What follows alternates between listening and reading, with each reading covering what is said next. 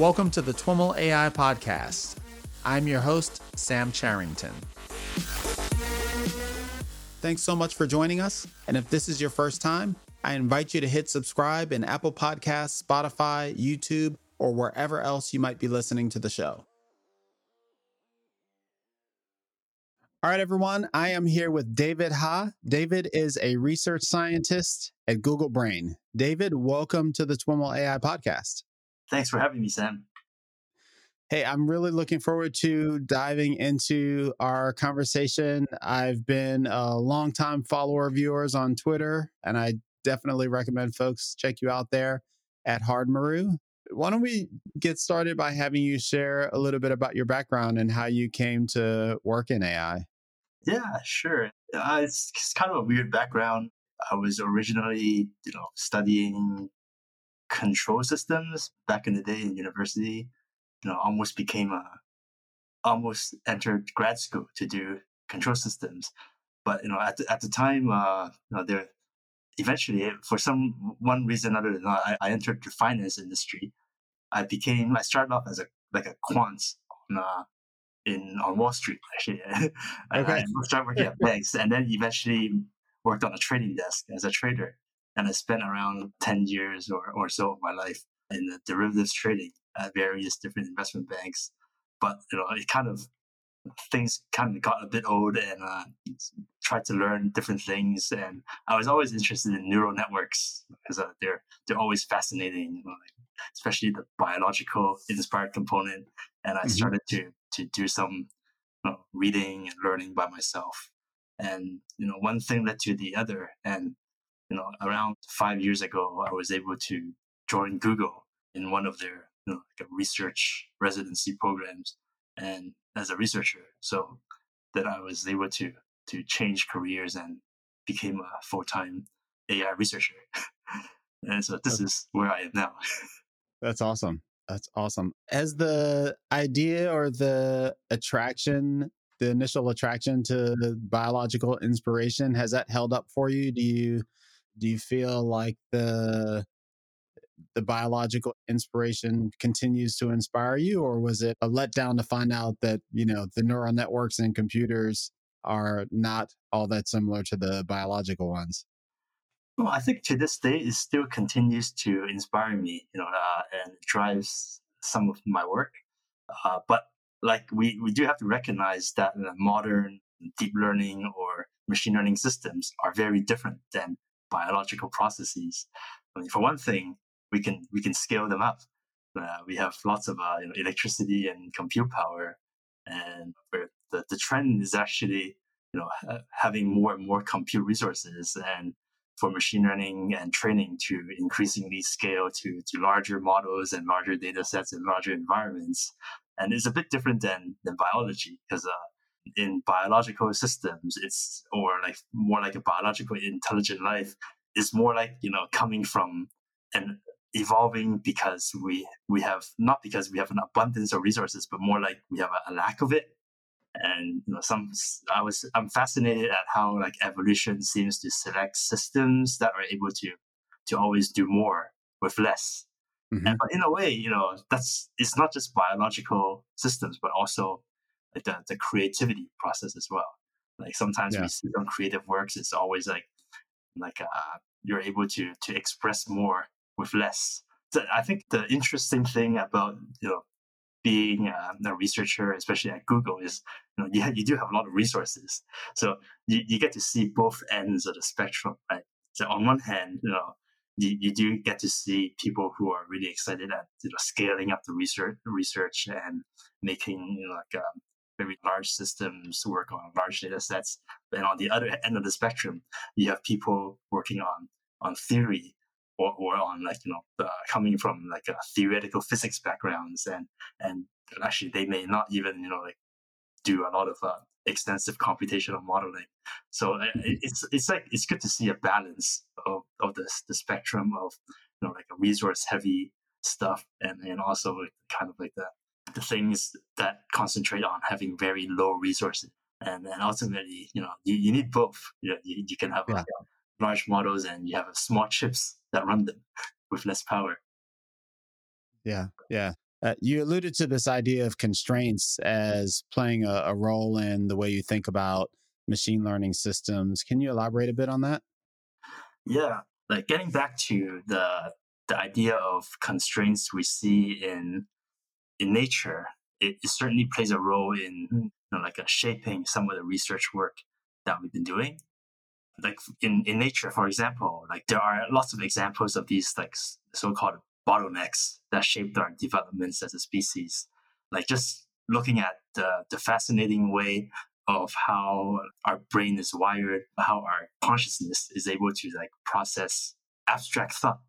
Like we have a language. I'm talking to you in language, even though we have a video feed, and also how we're able to convey concepts to each other. Like not just using languages, but using like say drawings or like gestures like this, right? And that's developed into languages, stories, and cultures.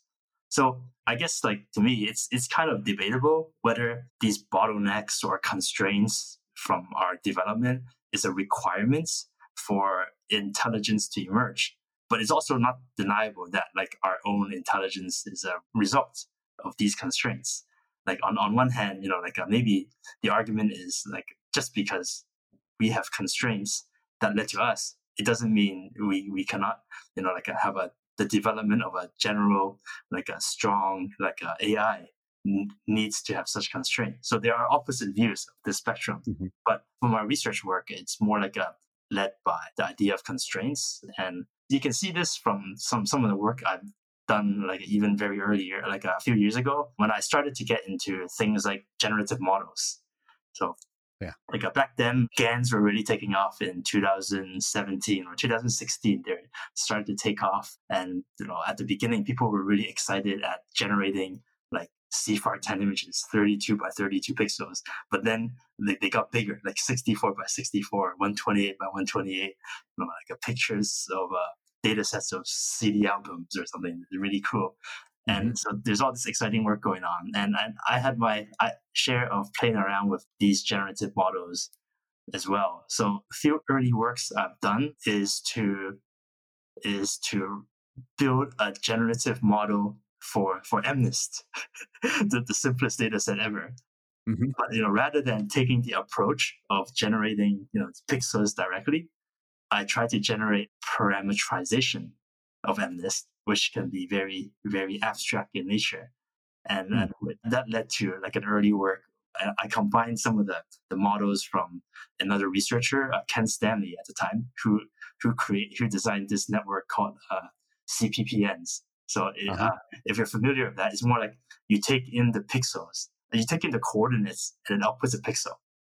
So if you have a simple rule that can take in a coordinate and output a pixel, then you actually don't need to train the network to output the entire pixel. You just train the network to simply give me the coordinate, I'll give you the pixel value. So I trained such a network to generate MNIST digits. So it's very elegant. And the end process is you can actually train it on an MNIST data set, 28 by 28, into this abstract generative model, which I call a CPPN, VAE, or GANs. And then you can actually blow it up and generate like the MNIST digits that are like 1000 by 1000 resolution back in 2016. So this Oh, this wow. is before people can do.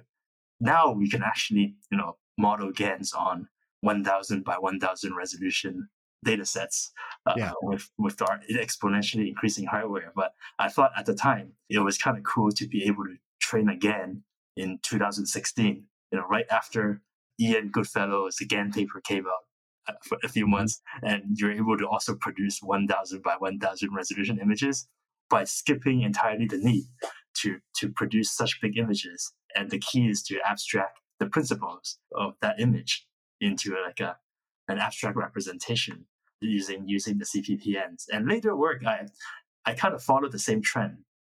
I looked at creating a generative model of doodles. There's a model, I don't like, you probably played around with it, called a Sketch RNN. Yep. So you can interactively draw something on the web browser, and the model is like a language model. It will continue to predict what you're going to draw, like a stroke Hmm. by stroke in a vector format. It's also like an autoencoder model as well. So you can draw a pig a full pig, and then it can compress it into a latent space and then redraw the pig out. So now is very trivial in retrospect, but a few years ago, it was one of the different models, because most people were working on GANs and generative models on pixels, and that we're trying to do it on Doodles. And at the time, the challenging thing was finding the data sets. And luckily, one of my colleague, Jonas at Creative Labs, they created a viral game called Quick Draw that collected some of this Doodle data that we can use. So I thought that was kind of fun. And like for that project, it was more like inspired by, okay, rather than trying to create a representation, a minimalist representation, maybe we can use machine learning to study how we humans ourselves do like a representation learning. Because of our own inductive biases, we were forced to draw doodles, maybe from the time we were cave people, because we have hands and we have sticks. So we developed this type of drawing. So maybe it's be a good idea, a cool idea to get machine learning models to analyze how we develop this representation, and that can lead to other ideas. And one of those the ideas after this SketchRNN paper was when I started to get into doing some work on reinforcement learning, and and like what I thought was we have all of these cool algorithms that can train agents to perform tasks when the agents are fed pixels, the entire screen, which was really amazing at the time. At the time, the DQN model from DeepMind came out, and agents started playing Pong or like Atari games entirely pixels. I thought that was cool, but in a way, I kind of think that could be information overload as well, as most of the pixels are not useful when you're playing Pong games or Atari games. So what I try to do is like have enforce a type of constraints onto the policy or the controller, so that it's not allowed to see the full pixel information or the stream of pixels, and it's only allowed to see a representation of its environments. That work led to a model, a paper called World Models. It's kind of an exploratory paper that I published a few years ago with Jürgen Schmidhuber. And it was a really fun project. So the idea is we have a really simple generative model. We use a variational autoencoder to simply compress all of the screens into a low-dimensional latent space.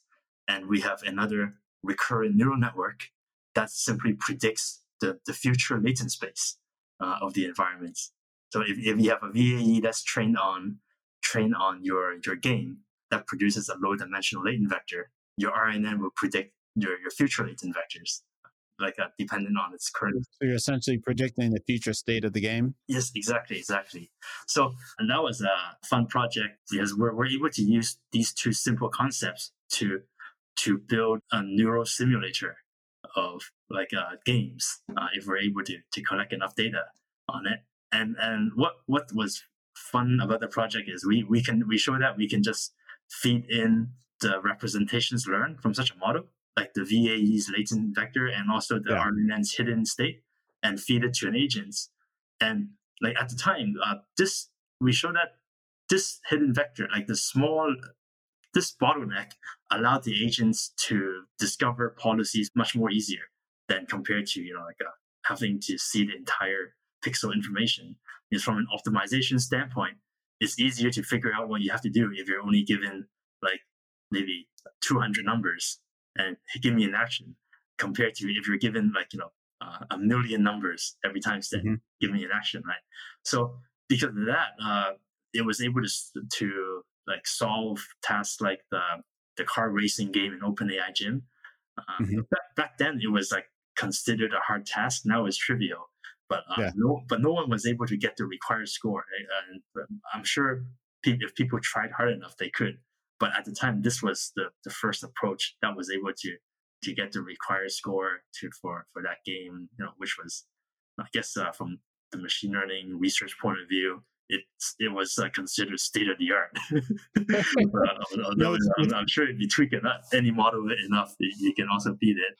But apart from that, With those kind of results, have we seen that idea of, constraining your latent space become generally used as part of state of the art approaches in RL and similar areas?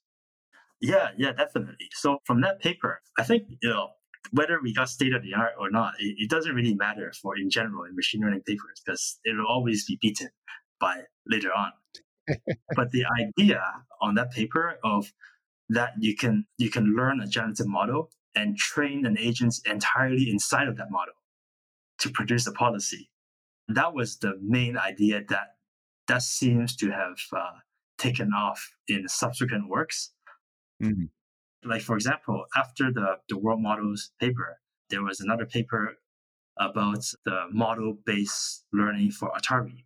So, and where they literally called their algorithm simple. And the Mhm. idea is basically, okay, you have your agents collect data, train a generative model of the environment to predict the future, and then train your policy inside of that environment only. Right. Right? Of course, at the beginning, you're not going to get a good policy, but then it doesn't matter. You deploy that policy out and you collect more data. And then you would refine your model and then you would redeploy it. So when that work came out in 2019, at the time, that was then the state of the art for sample efficiency for various Atari games because simply because the learning took place in the model. Because a lot of the sample efficiency, if we notice when we run an RL algorithm, is you have the data collection process, but you're also learning in the environments, and there could be some slippage in efficiency. So if you're Mhm. able to isolate the data collection from policy learning, your interactions with the environment is strictly for data collection and for evaluation policy of your policy, and all of your learning is done in the model, then intuitively that will help. That would also help the data efficiency. And another line of work done by my colleague Danny Jar Hafner, who's also working at Google but based in Toronto, is he started using these latent based world models and combined them with planning algorithms. So, like traditionally, planning algorithms are really useful for robotics, but at the same time, they're kind of flaky as well. Like especially Flaky in what sense? when it comes to when you're getting for example, full video feeds of sensory data. Maybe traditionally, a lot of the planning algorithms were used on like state observations. So you feed in like a really well engineered measurements of your Yeah. robot controller, right? But like how the key question is how do you get your robot controller or your control system to work on video feeds, right? So Mhm. so then I guess something like a world model or a latent based world model with this latent bottleneck could be useful for planning algorithms because then they're really good at working with low dimensional data. So then you give it low dimensional data.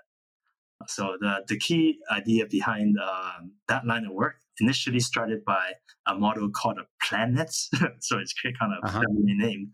Is to you have this kind of a latent spatial temporal world model that is constantly updated as you get more data, and you have a planner that will figure out the optimal action within the model. Mhm. So then you don't need to do any learning. Does this also help with generalization? You'd think that a lower latent space model has gotten rid of some of the noise that the full world or environment contains, and so the agent performance might transfer from one specific environment to another better. Is that actually the case?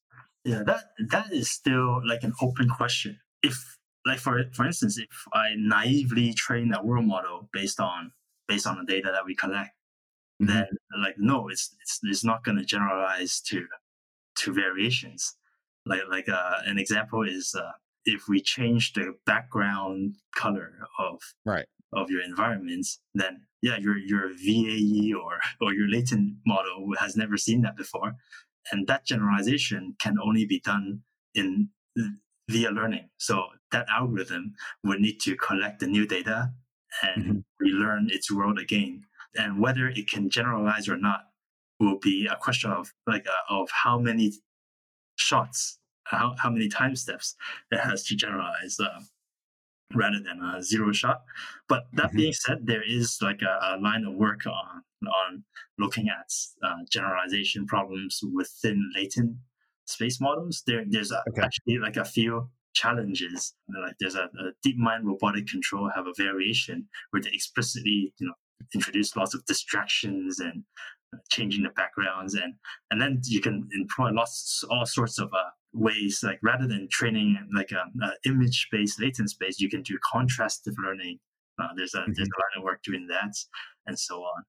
But for me, around that time I also stepped back a bit. There's all these I have the same question as you. Can this do generalization? Yeah, of course. Mhm. There's lots of different ways of doing doing these latent space models. But I looked at along with my colleagues and my team, we started to explore a bit, and maybe latent space bottlenecks is one solution, but it might not be the best solution for these generalization tasks. So Okay.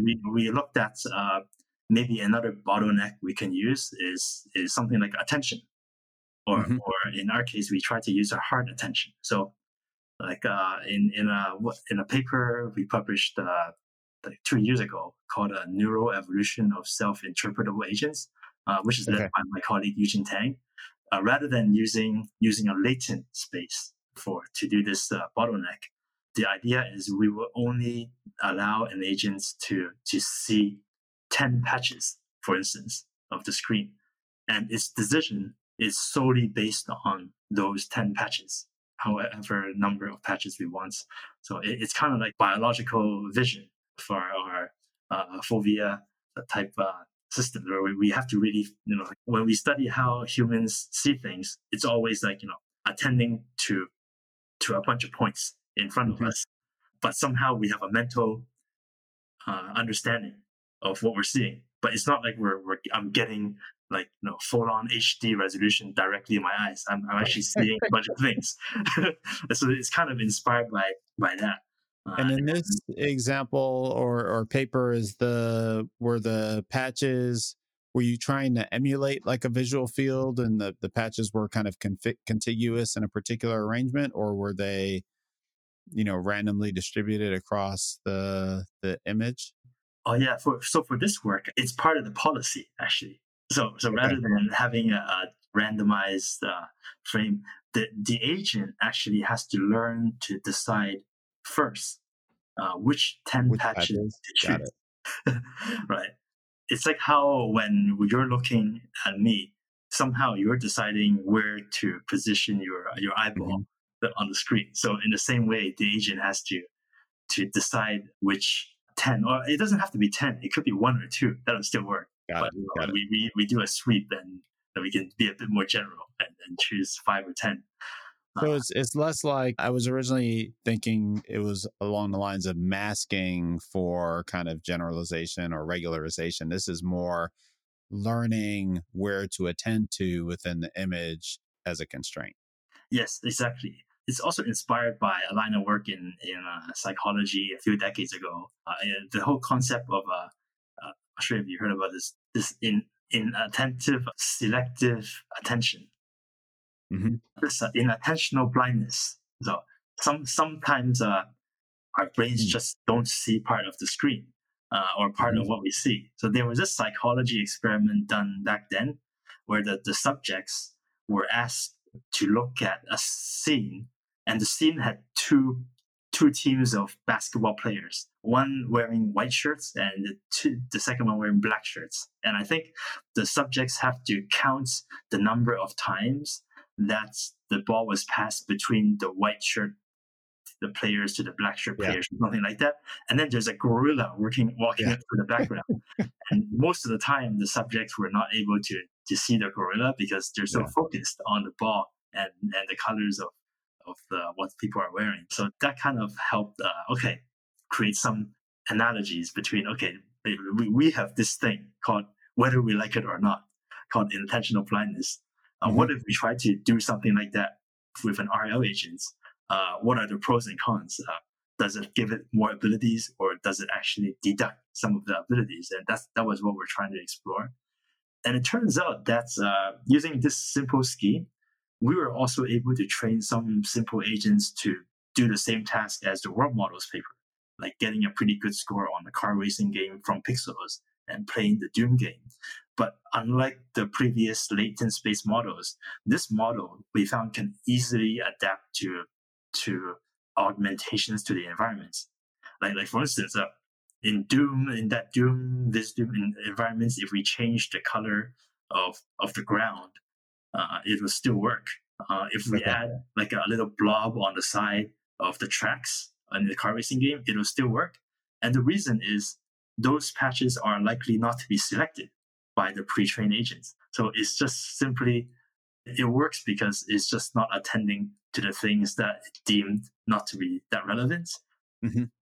To some extent. Of course, this is very like a naive way of like approaching the problem, because like in reality it's very nuanced. Like we do see a bit of it, but it's kind of a simple model that clearly demonstrates that in attentional blindness, if we strictly enforce it in the context of NRL agents, it will have these properties that because it's simply not allowed to see certain parts of the screen, it may lack, you throw away information, but you also gain ability to generalize to changes in the environments.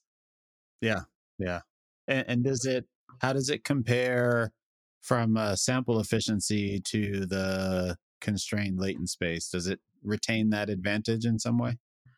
For this one, no, because it actually takes a bit more time to train or to evolve the policy to be able to perform the task. But the way I think about these issues is that there's a few dimensions. You can work on optimizing the sample efficiency, like maybe reducing an RL algorithm from 200 million time steps to 100 million time steps to achieve some score. Or you can think about sample efficiency in terms of zero-shot transfer. So one can argue that, okay, I spent all of this time figuring out the policy using hard attention in this paper. But if you give it a new environment, which is not the same as the original environment, but one that has some augmentations to it, we can argue that that's a new environment. And how many time steps would it take your agents to adapt to that new environment? And here the case is 0, because it's a zero shot. So that's also like another way of looking at sample efficiency as well. Not on the training task, but on the task that it has never seen in life, which ultimately kind of arguing for a global sample efficiency in a sense across multiple problems or versions of a problem. Exactly. Or in our case, I think I'm really interested in sample efficiency across unseen versions of the problem. That's basically what one of the goals of AI is. It's like, of course, given enough compute, we're gonna solve every known problem that is well defined. But one of the things that distinguishes us from machines so far is like our ability to solve problems quickly that we have not seen before with variations. Yeah. You mentioned earlier your work with Ken Stanley, and you just mentioned this concept of evolution. I spoke to him probably several years ago talking about his work in neuroevolution. Were you using evolution loosely, or have you also studied these ideas of neuroevolution and kind of evolutionary neural nets and machine learning? Oh, yeah, for sure. For example, the work that I just talked about, neuroevolution of self-interpretable agents, like we actually use the evolution or computational evolution algorithms to train the agents. So rather than using like reinforcement learning to train them. In general, I kind of like some of the evolution algorithms because they're kind of like we can use them as a black box optimizer as well. We don't necessarily need everything to be nice and differentiable, which is one of the key properties of many domains right now. So once things are differentiable, then you can put it into the machine, and your gradient-based optimizer would get the solution. But because hard attention is kind of difficult to make it very differentiable, or there are methods, but it's challenging. It's just easier sometimes to use evolution to solve these problems. So on one hand, we do like to use evolution, and specifically evolution strategies and genetic algorithms, as a tool to help us find solutions. But I did work on some research projects where we're also developing these evolution algorithms as well. So there was another paper with this theme of constraints was done with me, and it was led to my former colleague and intern Adam Geyer in a paper called Weight Agnostic Neural Networks. So the key concept in that paper is we want to find the neural network architectures that have a really strong inductive bias for certain like reinforcement learning or machine learning tasks. And can we go to the extreme and find architectures that can work even without training weights? So usually when you think of neural networks, you think of having a neural network architecture. Okay, and then let's run the optimization algorithm using SGD to find the weights. But here what can we still find the architecture that can still work when we don't train the weights, like when the weights are chosen from a random distribution? And that one is when we essentially looked at doing architecture search, where we want to optimize the performance of the architecture with a given weight distribution. Okay. Right. So of course, your architecture is not going to perform as well as when all the weights were fine-tuned. Right. But this is still very useful because, as you know, neural architecture search is extremely computational intensive. So you will have a batch of architectures, and then you have to find the weights of all of these architectures. And then you would go on to find the next set of architectures using the results. But here, we can simply find the architectures and evaluate their performance on random weights. And then we can find architectures that have a very strong inductive or even like an innate bias for certain tasks. So then the intuition is kind of inspired by the biology. Sometimes the organisms have some ability the moment they're born to escape predators, right? So you can imagine like maybe you can have a bipedal walker controller that can already still walk forward when the weights are not trained. But if that's the starting point, then training the weights will be a lot more efficient if you want to fine tune the network later on. So that's like to answer your question earlier, is like this is like one example of the work that I was involved in, where we actually tried to extend and improve upon architecture or neural evolution methods to find neural networks that were not just the end user of the evolution algorithm as a black box optimizer. Okay. This paper was apparently talked about in the neuroscience community a bit more than the machine learning community. It was not so useful to the ML community. We got our best score on MNIST was 92%, or I forgot, around there. So it was like the MNIST performance is horrible. So it's not going to be so useful for the MNIST community. But the paper still got accepted at the NeurIPS conference, and it got a spotlight. But it's probably one of those papers that where we massively underperformed the state of the art with 90% on MNIST, but somehow still got in. Kind of lucked out on that one. Nice. I tend to hear neuroevolution coming up most in the context of architecture search. Are there other areas where you see it being used? Yeah, well, as I mentioned earlier, we use it a lot just for policy search. Yeah. We also see it used quite often in robotics as well. Huh. For example, some of my colleagues in the robotics team, they like to use simple evolution algorithms to quickly find policies There's two that is really used often. One is CMAES. That is kind of like the default evolution strategies algorithm that people like to use as a black box optimizer. Okay.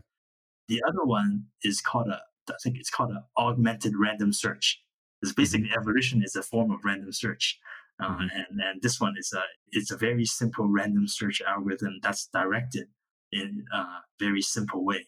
So the robotics folks likes these simple approaches because they're explainable and they're intuitive. So I see some people using them to find policies, legged robots, and using them to control these like Mimitar robots that they have in the lab. But I use them a lot for in general, like especially if when I have a neural net without so many parameters, like which is very common in RL. Unlike deep learning, where you have 20 million parameter solutions, in RL a lot of the controllers might work when we only have like 10,000 parameters or even 1,000 parameters. So as like Yann LeCun likes to say, the RL is like a cherry on a cake. Right? So the trend is you have all these self-supervised models that are trained with gradient descent with hundreds of millions of parameters.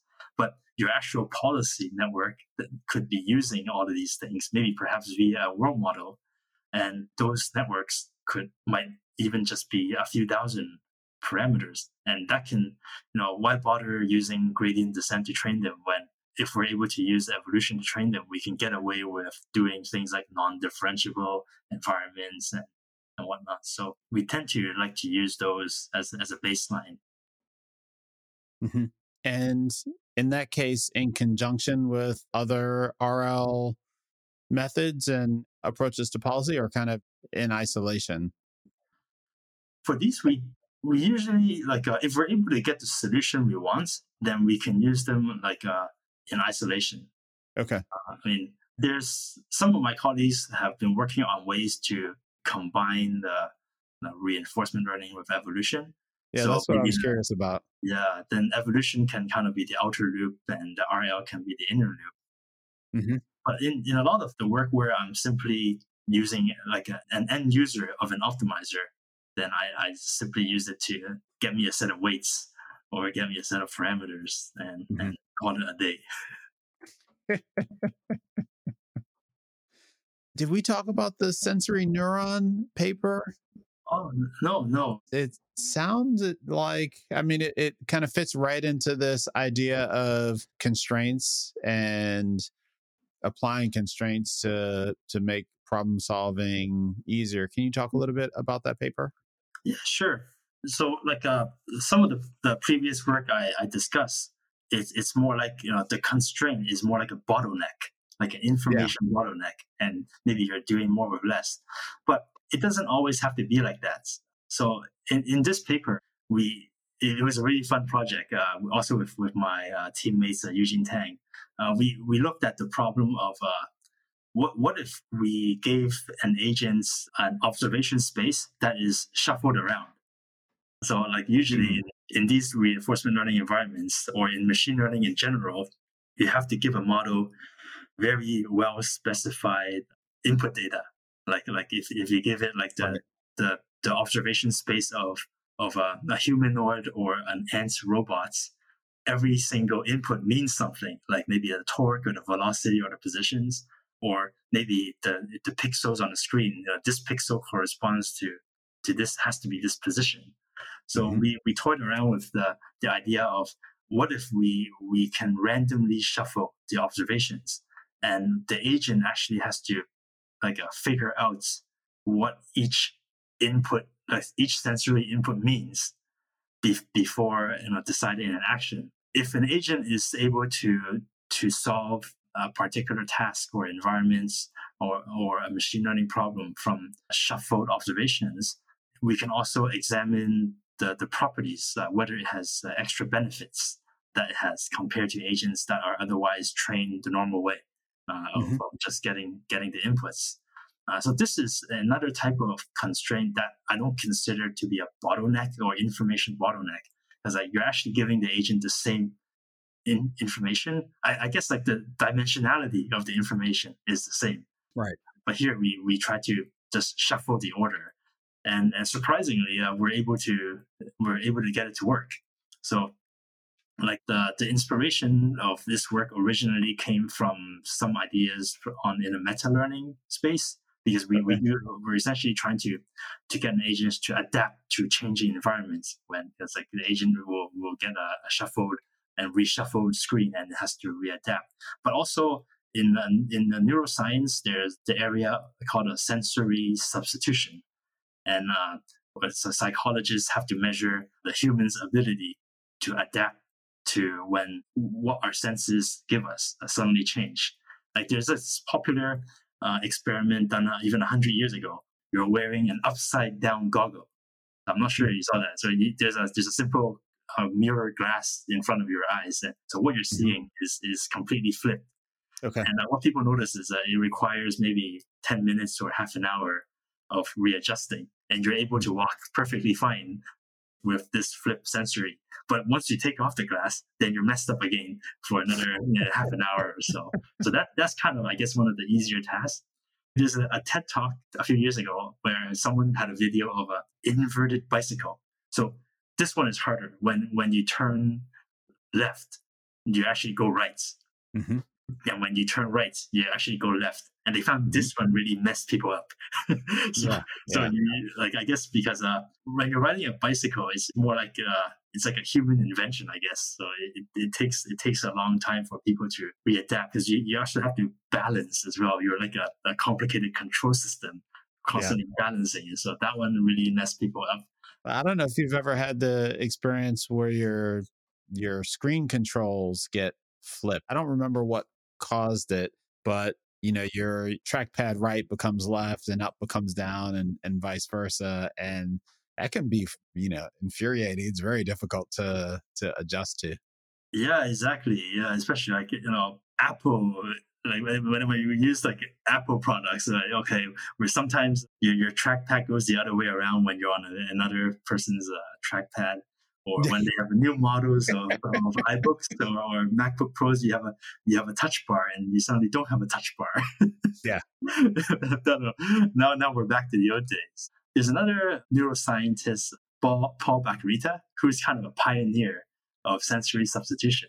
Okay. And his claim to fame was he had people who were unfortunately blind, like cannot see, just lack vision. And back in the end of the 60s, he had an experiment where he put a low dimensional video camera, it's analog back in the day, and he fed some of those signals from the analog video camera into a low dimensional 2D grid of pokes into the Yeah. person's back. I've heard about this. Yeah. One of the cool things is our skin or our touch senses is underutilized everywhere outside of our hands.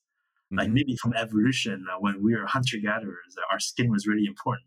But in kind of modern times, that we wear like a clothing, and we don't really use our touch senses. That's another interesting topic, but it's kind of getting sidelined. But back for this particular idea is that he poked a low dimensional resolution of image into the subject's back. And within a few weeks or months, people gained vision. They were able to see and understand things by sitting on this chair. So he showed that through touches or through pokes on a set person's back, that person can learn to interpret those signals as if that person was seeing what's in front of the camera. And in the late 90s and turn of the century, there was a variation of this from this team where they fed in a higher resolution video feed into a 2D grid of electrodes that was placed on a person's tongue. From the stimulation on the tongue, the subject is able to interpret what the video camera mounted on the subject's head is seeing. And this was actually, gained popularity. Like people were able to live their lives and like having a low dimensional vision system simply by learning to predicting how these sensory signals from their tongue. But however, these are incredible. It shows how great we are, but they require like months, if not years, of training to gain mastery. So it's kind of like, okay, sure, you can switch around your inputs and retrain your machine learning model from scratch, even. And using the new inputs, and of course, yeah, then you can deal with these sensory substitutions. So Mm-hmm. what we're trying to ask ourselves is, can we actually get an algorithm to do this without training, in the traditional sense, like without like a retraining your model, where the agent is able to explicitly adapt to these inputs. In the end, even though this work is biologically inspired on the problem side, the solution we use has nothing to do with biology. We're lucky enough to build on to previous work that gave us to do the tools to work with permutation invariant networks. And some of these works have been pioneered by people working on the transformer paper. The original transformer paper uses the linear attention, which predates transformer by a lot. But those were shown to be permutation equivariants. So if you change the input order, the output order changes the same way. But there's another paper that came out later called the set transformer, which had a really cool trick on making one of the query matrix constant, and that converted this attention mechanism to be permutation invariant. So suddenly you're able to feed in a signal of of any order, and the output will be the same thing. Okay. So it'll be like it's a method to take on a set of an unordered variable length set, and you're able to get a permutation invariant representation of it. So we played around with this idea and applied it to reinforcement learning problems. So whether you can feed in all of your signals, whether those signals could be the states of a pi bullets like locomotion environments, or it could be like all of the tiles of an Atari game. And you can feed them in any order you want, and you get the same representation coming out. So we try to feed these representations into a policy network and train the entire system to perform the task. And what we noticed is that after certain development, we have to iterate on this method. It doesn't work at the beginning. So some of the improvements that my colleague Eugene discovered is we actually have to feed in things like the previous action and have each sensory neuron for certain tasks have its own internal state. So, for example, like your locomotion robot, actually, every sensory input goes into its own LSTM. And that LSTM would output and broadcast a signal to the attention mechanism that would generate this permutation invariance representation that can produce the action. That sounds fairly expensive. Yeah. But so in a way, it's kind of like abstracting. Like usually, traditionally, our networks we just get the input right away into a particular input node of a neural network. But here we treat every input node as a neural network itself. So that's why I guess the paper's title is the sensory neuron as a transformer, because these neural networks has been inspired by the transformer architecture. So to I guess give some credit to that. What we notice is, like, of course, it's gonna work for permutation invariant observations, but miraculously, without additional training, these agents tend to work even when we shuffle them during the observations during an episode. Like for example, if you have a locomotion robot walk forward, of course, it's going to work when you shuffle the input once at the beginning and keep that shuffle order the same for the rest of the 1,000 time steps, because like by definition, the representations don't change. But what we notice is we can shuffle them many times during the environments. Like if your episode is 1,000 time steps, you can shuffle them, every 100 time steps, and the performance without additional training remains roughly the same.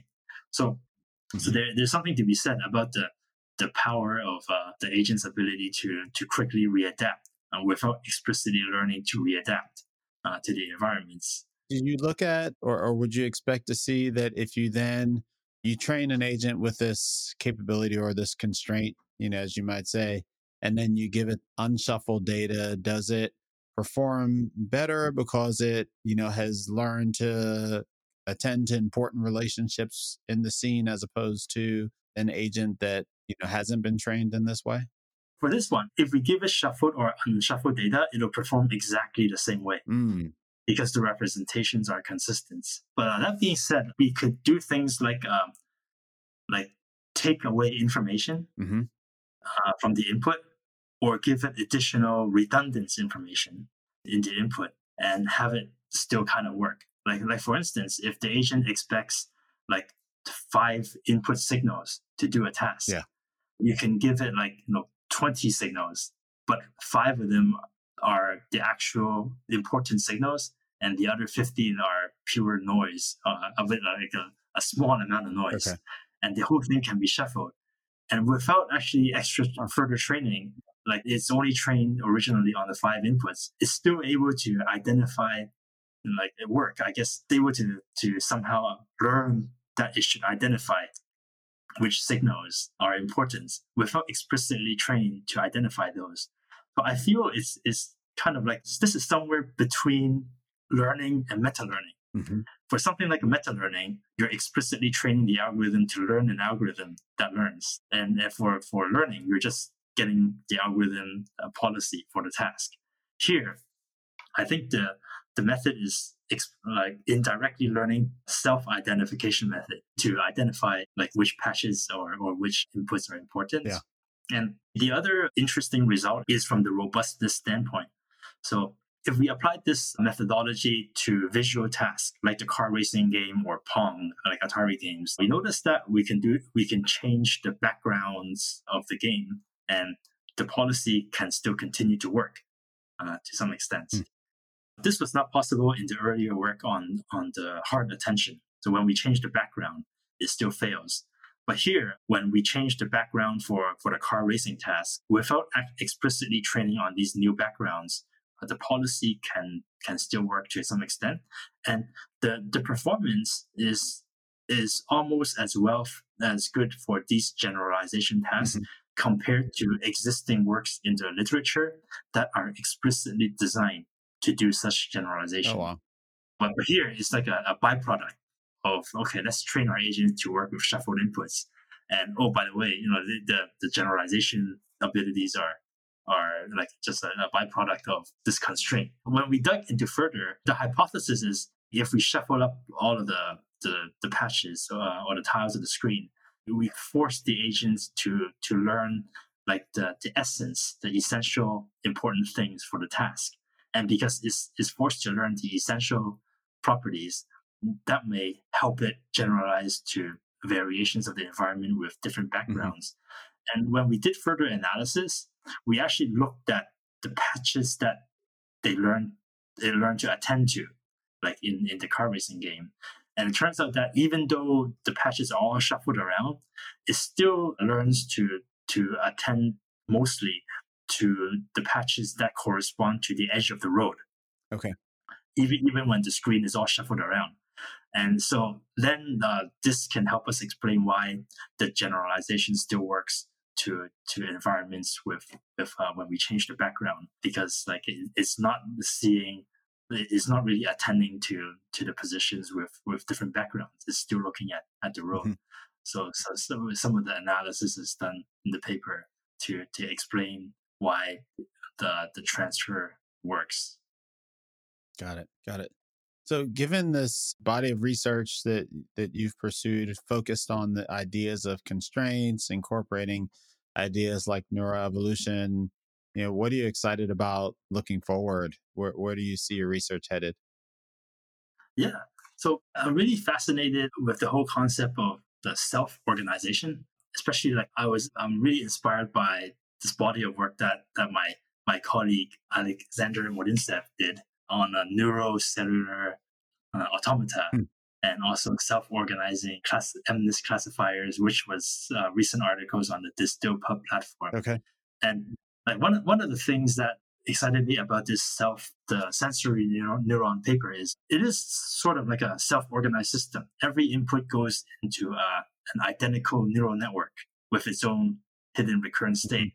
And somehow these neural networks learn to communicate via attention mechanism to have this emergent property, which is the policy. And I'm really excited about like going forward with exploring more of these collective intelligence themes, where you have an emergent property from thousands or even like hundreds of thousands of different unique agents or units that have their own local processing rules, but somehow as a whole you have some global emergent property that is a result of maybe some evolutionary optimization. And I want to explore like properties of these emergent behavior, because maybe that will help us address some of the shortcomings we see in reinforcement learning. Like some of the issues in RL has to do with like robustness, generalization, like a sample efficiency, and so on. But we can get inspiration from other areas, like for example, swarm computing, swarm optimization, like multi-agent systems, and maybe if we try to break down the problem into a large like a complex systems problem where you have lots of local computation, perhaps that might give us some insight or different types of solutions to how we've been able to approach them so far. So I'm excited about the general idea of like collective intelligence, complex systems, and going forward, we want to see how we can like bridge between the complex systems research and incorporate some of the good ideas into machine learning, and also maybe look at the other way around. Maybe we can use machine learning to also help advance the state of complex systems research. Awesome. I'm looking forward to following along as you push forward in that direction. David, it's been wonderful chatting with you. Thanks so much for joining us. Well, thanks for having me, Sam. Always. Thank you. All right, everyone, that's our show for today. To learn more about today's guest or the topics mentioned in this interview, visit twimlai.com. Of course, if you like what you hear on the podcast, please subscribe, rate, and review the show on your favorite podcatcher. Thanks so much for listening, and catch you next time.